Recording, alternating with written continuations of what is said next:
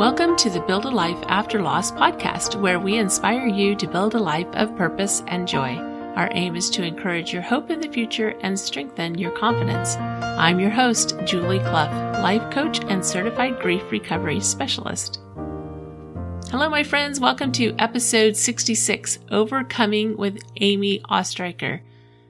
Today, I have a very special guest. Amy is an amazing young woman.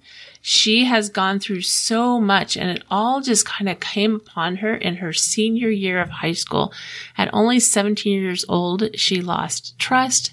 She lost her grandparents, lost her health, and the future she expected. But through all, she has kept optimism, and she has developed wisdom. And like me, she believes firmly that we are more than our circumstances. So I think you're really going to enjoy this interview with Amy, where she shares her experience and how she has rebuilt her life. And it didn't happen overnight. As we know, it does not happen overnight, but she has really accomplished so very, very much. And I'm excited for you to hear her interview. Before I get to the interview, though, I want to introduce you to Amy just a little bit. She's an Audie Award-nominated playwright, performer, and multidisciplinary creator. She's a singer, a librettist, a visual artist. She dedicates her work to celebrating untold stories and the detours in life that can spark connection and transform communities. Amy overcame a decade of trauma to become a sought-after PTSD specialist, artist, author, writer for the Huffington Post and a number of other publications. And she's given 3 TED Talks. So you can find her TED Talks. You can search for those. And in her TED Talk, she talks about transforming trauma through creativity. And she has contributed to NBC's Today, CBS, Cosmopolitan, several publications, MSNBC, all these media outlets, Washington Post, and so forth. Amy has toured her multi-award winning musical Gutless and Grateful for over 200 venues from all over the states. Her multimedia musical Passageways, where she wrote the original lyrics, music, book, and the mixed media artwork, has been performed in theaters as well. Her plays have been published by several different theater companies, and she has a new book out called My Beautiful Detour, an unthinkable journey from gutless to grateful. And you're going to hear more of her stories in this interview. Here's my interview with Amy Ostreicher. All right. I'm so excited to welcome Amy Ostreicher to the podcast today. Thanks for being here, Amy. Thank you for having me.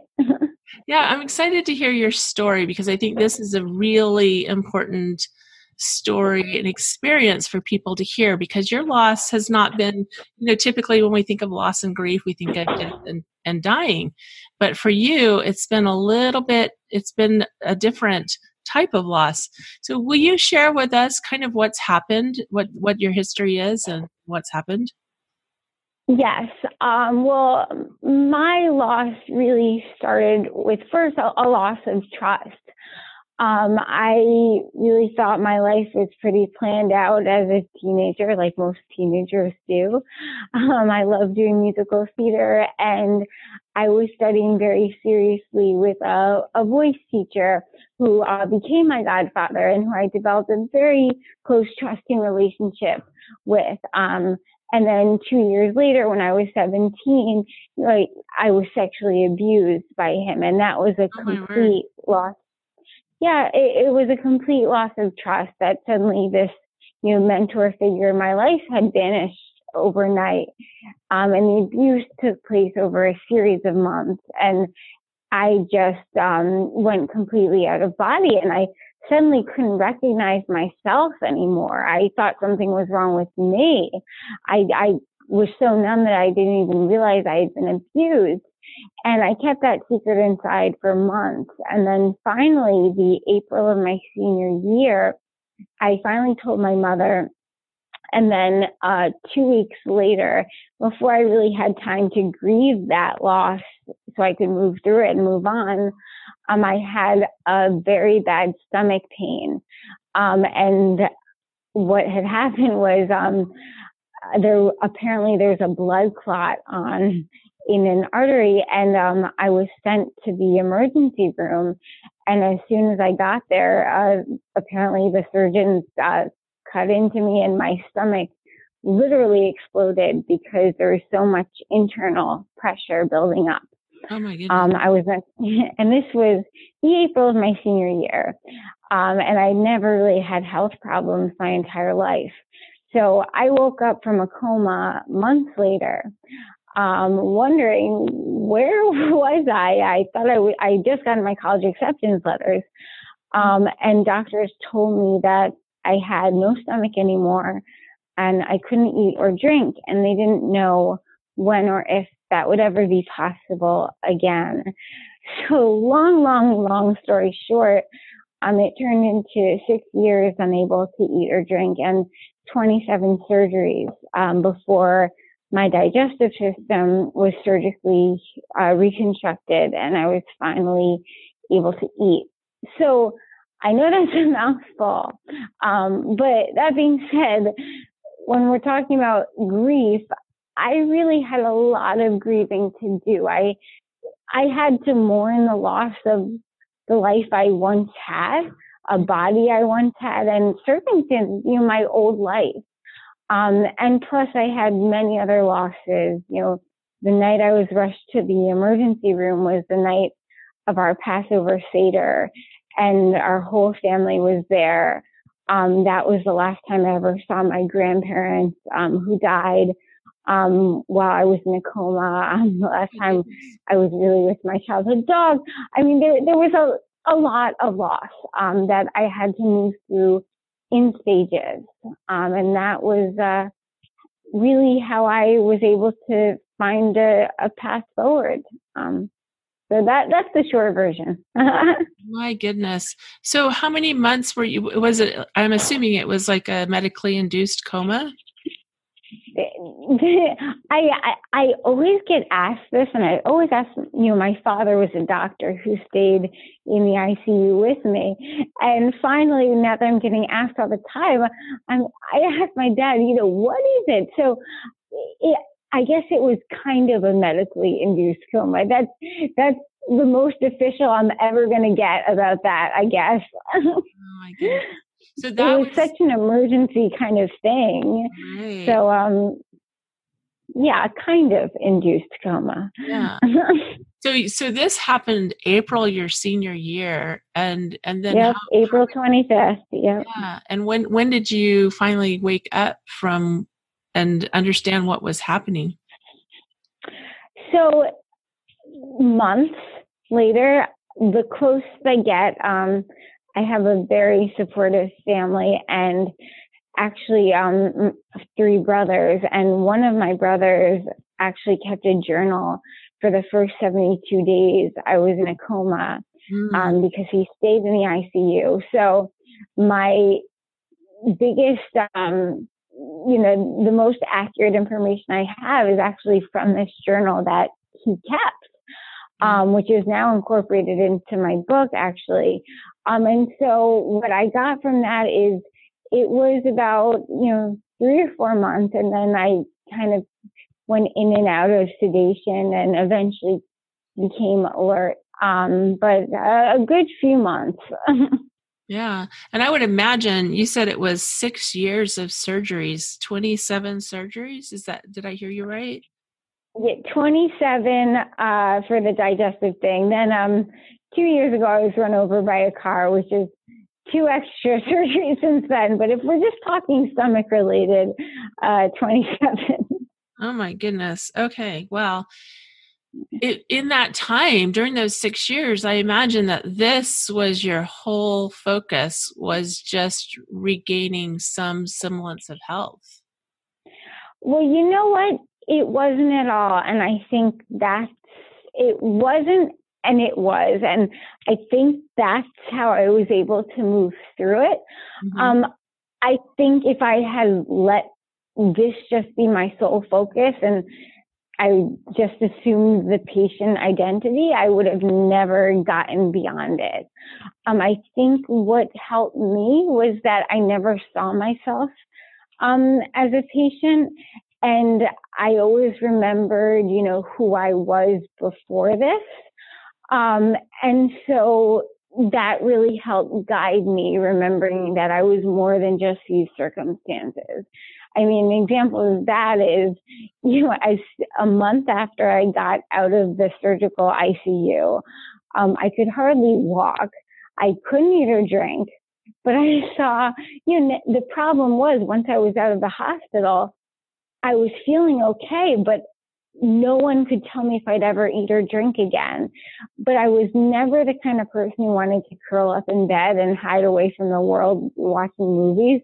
So I wanted to be out there. So I actually decided to audition for a production of Oliver, the musical, in my hometown. And right out of the hospital, I got the lead role. And Wow. I think being part of that production really saved my spirit. And that was like the best transition from hospital into the real world, because it was a safe way to be in the world doing what I loved. I mean, I couldn't have any water, but it was a way I could find some way to be a person and accept these new circumstances I had. And that was a very good, healthy transition for me. And so, my whole journey of those years unable to eat or drink, I kept doing things. I started a chocolate business because I was so hungry and I just wanted to play with food. I started karate. I ended up writing a one-woman musical about my life. Gutless and Grateful. I wrote, I danced, I taught in nursery school. So I think focusing on life outside of being, sick in the medical circumstances, while these, setbacks were still going on, I think that's how I was able to keep going. For sure. And you are a walking miracle. I mean, that could be the name of your musical and your book, Walking Miracle. It's a little cliche, I know. Walking is literal, because I write about this a lot, that walking was really my way of getting through. I mean, I went from being the sickest kid in the ICU to literally the patient that they couldn't track down because I had my UGG boots, and I was known as the marathon walker that would just walk around the ICU all the time, to the point where they really had to keep track of me from running away, which I tried to do a few times, but I had to keep going. Oh, for sure. And I really appreciated what you said about you are more than your circumstances. I think that's such an important, really important truth that. Well, yeah, it's a good thought. The truth is, it's easy to say, it's not always easy to feel. Mm-hmm. When you have these stifling medical circumstances that are threatening to swallow you up alive. So I think my journey was a constant active search to find things that could make me feel like myself. And sometimes it worked, sometimes it didn't. And, if we're talking about grief and moving through loss to something else, I think what finally enabled me to healthily move through and grieve those things is I had to tell myself, I'm not the same 15-year-old, for a while I went through this kind of fantasy phase where I'll really feel healed when I feel just like I was when I was 15 or when I was 17. Mm-hmm. And then I had to tell myself, right now I'm not, 15 before I was abused. I'm not 18, before all these surgeries. I'm now 19, 20, 21, 22. And then I had to tell myself, I can't be the 17-year-old I was, but I can be the best 25-year-old I am right now, with all of these things that have happened to me. And that's really where I started getting the idea of calling this a beautiful detour. Mm-hmm. My book is My Beautiful Detour. That was what my first TED Talk was about, because, you can't help that these things change you, but you can find the beauty in those changes and what has made you who you are. That is really an incredible way to look at it. And I really appreciate that, because it's something that we all have to come to terms with, is that even though life doesn't look like what we expected it to look like, it can still be wonderful. Right. And if we don't accept that we can't go back to before, and that's really hard to accept, but if we don't, we're still in that kind of bargaining phase, and that's a state of flux that doesn't make us really happy and keeps us stuck. Yeah. And it's definitely a process. I am sure there were many, like any of us that have experienced grief, I'm sure there were many days where the journey did not look clear and are you kidding? Tons. Yeah. Oh, yeah. Oh, many times where I was just mad and fed up and just wanted to give up. And you have those times. And you know what, though? And I always say this, that on a detour, you have to give yourself the creative space to feel those like miserable emotions. Like, you're allowed to feel pissed. You're allowed to feel sad. And if you don't let yourself feel that, you're just going to find unhealthy ways to run from those, that sadness, that fear. And you have to experience that to move through it. Otherwise, you'll just spend your life running from scary feelings. That is so wise. That's so wise. That is so important for us to find this space to feel what we're feeling. That's what makes us human. It's really, that's literally a line, in my book that, I was so, I felt like I was so angry at circumstances beyond my control, and I didn't know what to do about it except feel angry. And then I'm like, you know what?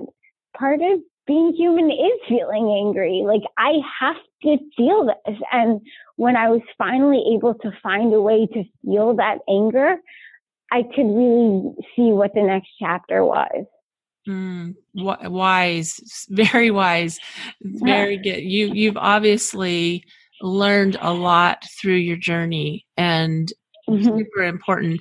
And and I love the name of your book, My Beautiful Detour, because it is a detour. It's not where you expected, but you've found beauty in it and so much wisdom. Yeah, well, what I learned about the detour thing came because for a while people would ask me, what do you think you would be doing if this had never happened? Mm-hmm. And for a while I would really answer that with, I probably would have gone straight on to musical theater and done professional theater and toured and lived my life and blah, blah, blah. But then years kept passing and I kept doing other things and meeting other people and experiencing things just because of that. And then it got to the point where I was like, wow, if this didn't happen, I would have never met this person. I would have never tried this. I would have never learned this about myself. So I couldn't even answer that question anymore, because whatever detours had happened, that kind of made me who I am. I would be writing like a hypothetical situation. And so I realized, right, so all of these things that had happened, that's kind of made my life pretty beautiful, because it's made me me. And I kind of like who I am now.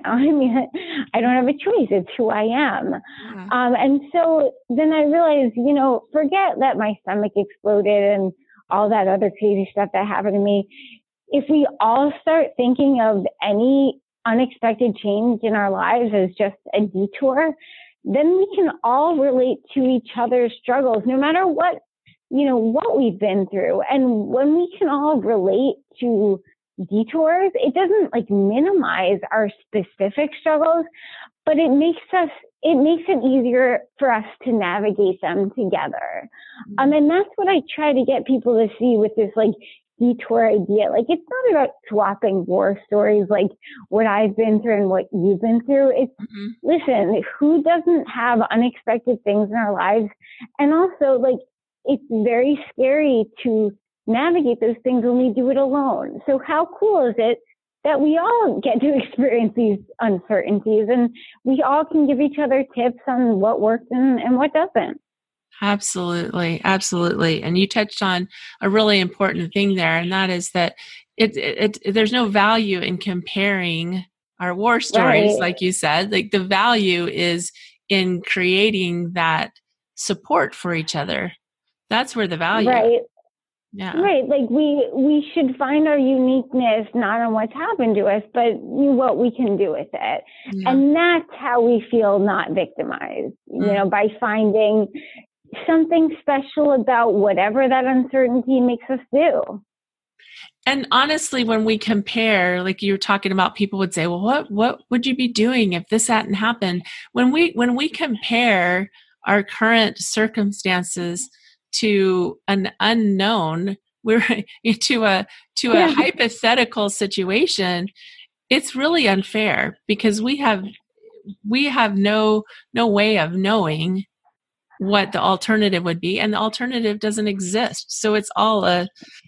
And it's also how we get into the why me, and what does that do? Exactly. It just sticks us in a place that is disconnected from everyone and everything. And I really realized, because I had to purposely isolate myself for many years, because I tried to get on the world as much as I could, but the truth is, when you can't eat and you're starving, it's really hard being with people a lot. So in my book, I write about how I would, spend tons of time just locked in my room to block out all outside stimulation because I was hungry.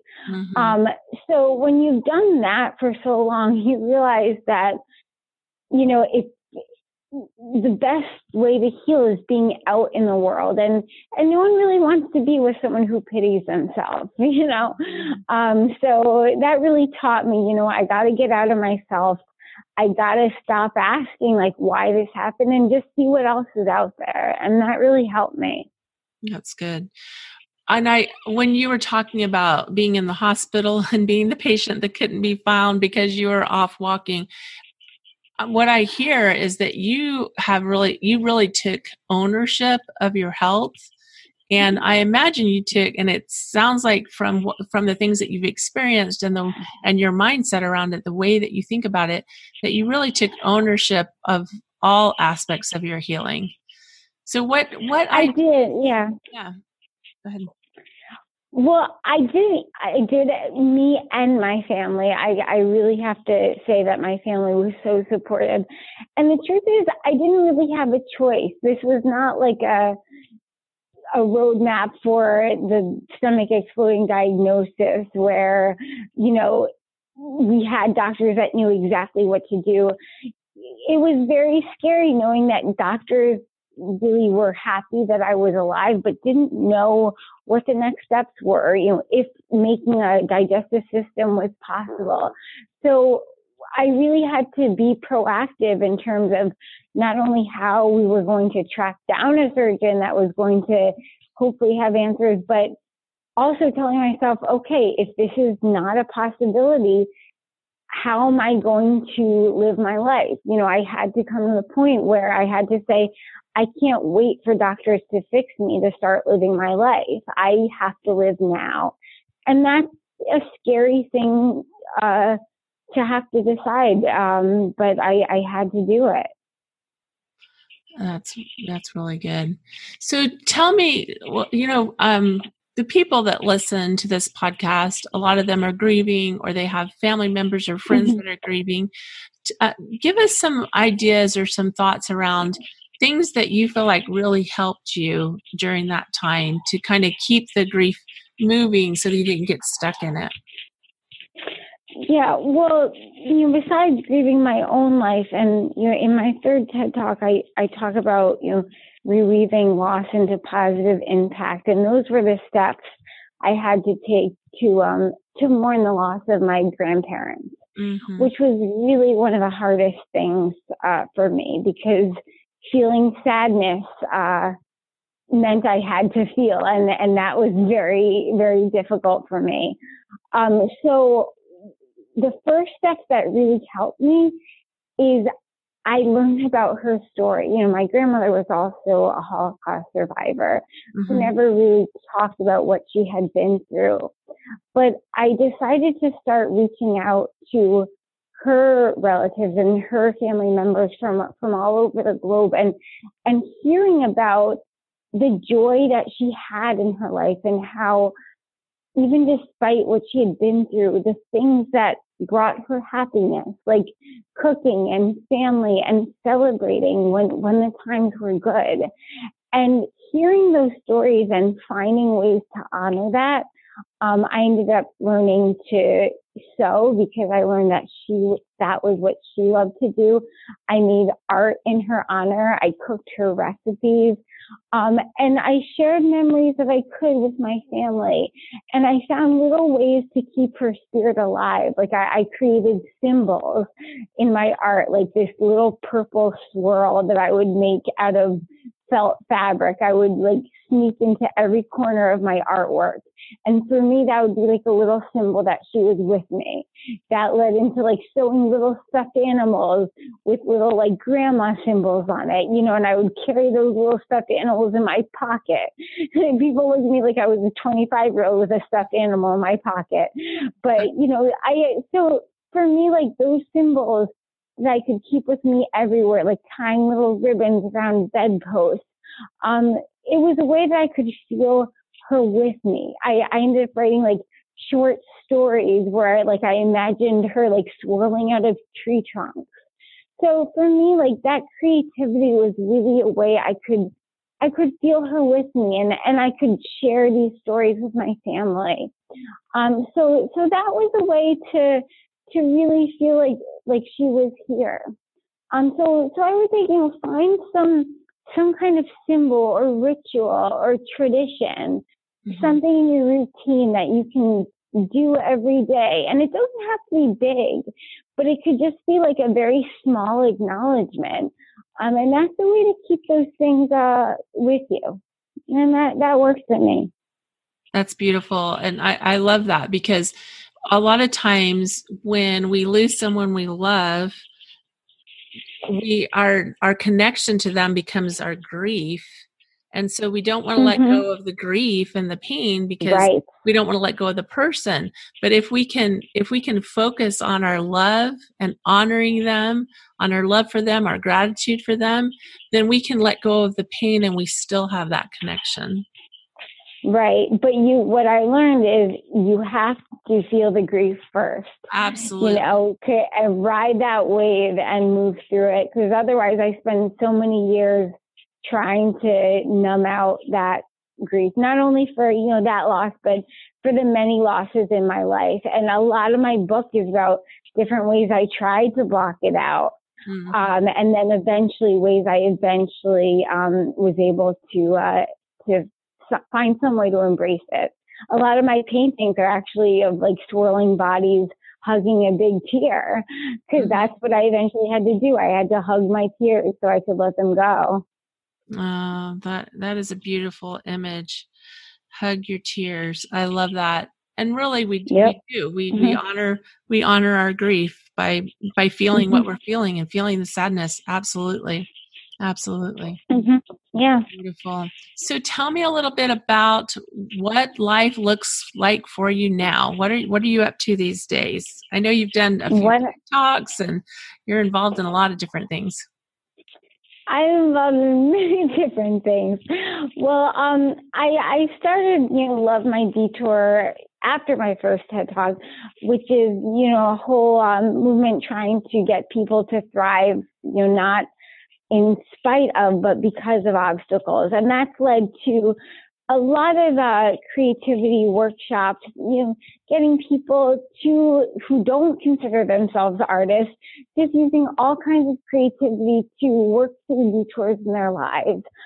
So I've been doing those programs along with my one-woman musical, Gutless and Grateful, that I've toured across the country for years. And I do that not only in theaters, but I've done it for colleges and conferences and organizations, where, I talk about how creativity is really a way to transform obstacles. I just published my book. I'm also just starting grad school, which I'm very excited about. And so I'm continuing to do, I really love bringing creativity to populations that are dealing with trauma, because I think it's an amazing skill to have. So I'm really looking forward to just continuing that work. That's wonderful. When we go through loss and we go through grief, it's very much an emotional thing, and creativity really opens us up to our emotions. And so that's a way to access that. Yeah. Right. And it's what I really want people to understand is it's a mindset. It doesn't necessarily mean picking up a paintbrush. You don't have to be a classical pianist. It's the ability to take whatever energy we're feeling and saying, wow, I have control over this energy. So even if it might be scary to feel at first, once I feel it, I can just transform it into anything, so I can move through it. So my role is really to give people those skills to move around that creativity in a way that's really empowering and fun for them. Beautiful. So tell us before we get to that, are there any other words of wisdom you would like to share with everyone? Oh my God, so many, but I'll just give one. I talk a lot about I have 4 skills to resilience, and those are in my book, those are my workshops, but I just want to give one quick tip, because I think it's good to just start people with. One of them is gratitude. And for me, earlier I was talking about how when I was able to see myself as a person outside of my medical circumstances, that was really what enabled me to start moving forward. I started keeping a gratitude list after my 27th surgery, when my medical circumstances were pretty grim. I made lists A to Z and made myself write one thing I was grateful for every letter. And it wasn't just to make myself thankful and stop complaining. At first it was to give myself just something to do to pass the time. But what I noticed as I was keeping all these gratitude lists was, what I was grateful for were actually what my values were and what was very important to me. And knowing what my values were reminded me what I stood for, medical circumstances or not. So I would say, when your life is shaky and you don't really know what's to come, start keeping a gratitude list and keep an eye out for the common themes that you keep writing. And then you remind yourself, no matter what happens, these are the things that mean something. This is what I stand for. And if you know what your values are, I think that will kind of steady you when life gets a little shaky. That really helped me. That's excellent, because identity is so important. And when we're so focused on what's happened, then we can lose our identity. We can lose our identity. Right. And when you focused on the gratitude, then it reminded you of your values, which reminded you of your identity. And that is just a wonderful focus. Not that you're not honoring your grief, but that you also had this focus where you could be reminded of who you were and who you are. Right. Mm-hmm. Excellent. Definitely. Excellent. So where can our listeners find you? What's the best place for them to find you? Yeah. Well, I'm all over social media, but definitely check out my website. My website is amyoes.com. amyoz.com. And on that, you'll find my art, which is for sale on like lots of fun, like dresses and pillows and phone things and all that. You'll also find out about my show, which I take anywhere, even a small groups like classrooms of 10 and things like that. And my book's on Amazon, everywhere. My Beautiful Detour, An Unthinkable Journey from Gutless to Grateful. So you'll find a lot of stuff. And I'm also, definitely big on Facebook. Send me a note. And also, for anyone that has a detour in their lives, you can share your story for my Why Not Wednesday, where all you have to do is write about a detour in your life. And I post it on my blog. So yeah, there's a lot of ways to get in touch with me, and thank you. I'd love to hear from you. Yeah, thank you. I'll add that I'll add the website to the show notes, and then that way people can find that. Again, it's amyoes, AMYOES.com. That'll be in the show notes. Yep. And then that will send you to all the places to find Amy. So that's amazing. Thank you so much for sharing. You're obviously just a really wise individual, and I appreciate you sharing so much with us today. Well, thank you. Thank you. Doesn't Amy have such a remarkable story? It really is incredible to think about everything that happened, and the fact that she is still with us is just remarkable. I can't think of a better word for it. It's fantastic. Thanks for joining me today. What were your takeaways today? What were the things that you listened to and you thought, oh, wow, that is incredible? I'd love to hear. You can visit me at buildalifeafterloss.com, and remember to subscribe to the podcast in your podcast app. Also, I have a book coming out this summer. I have a book coming out this very summer in July. And if you're not already on our mailing list, be sure and do that as well when you go over to buildalifeafterloss.com. Remember, I believe in you. Talk to you next week.